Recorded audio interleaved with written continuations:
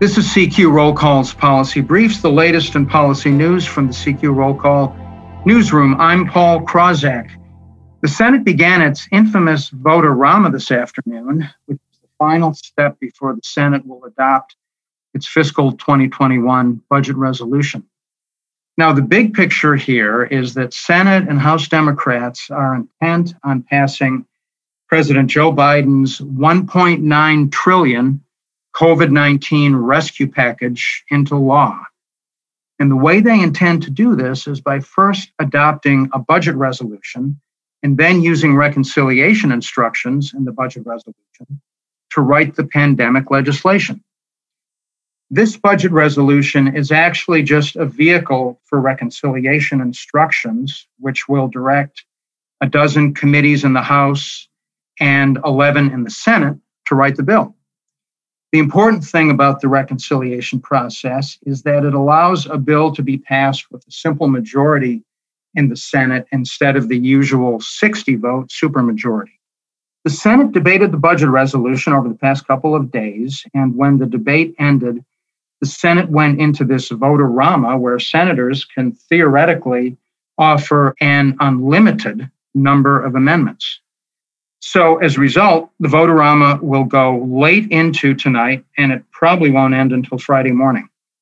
After that, the Senate will adopt the budget resolution, likely with Vice President Kamala Harris to break the tie, since there are 50 Democrats and 50 Republicans in the Senate.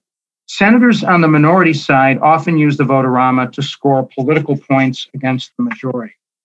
Today, for example, 3 Republican senators offered an amendment to cut federal emergency funds to nursing homes that underreported COVID-19 deaths. New York, the home state of Senate Majority Leader Charles Schumer, has been in the news for this after the New York Attorney General said the state underreported nursing home deaths. Adopting such an amendment could reflect poorly on Democrats, and Democrats defeated the amendment on a party line vote. Now, an important point about these amendments during vote-a-rama is that most, if not all, of these amendments are non-binding. Basically, they allow the budget chairman to make changes in budget limits to accommodate future legislation. So these amendments would provide the possibility of future legislation being passed. But in reality, most of them are symbolic. The House adopted its budget resolution this week. When the Senate passes its budget resolution, it will send it to the House to be adopted there. Then next week, the authorizing committees in the House will take up and pass their individual pieces of the COVID-19 package and send them to the House Budget Committee. The goal is for the House and Senate to pass a pandemic rescue package and send it to President Biden for his signature before March 14, when previous COVID-19 benefits begin to expire.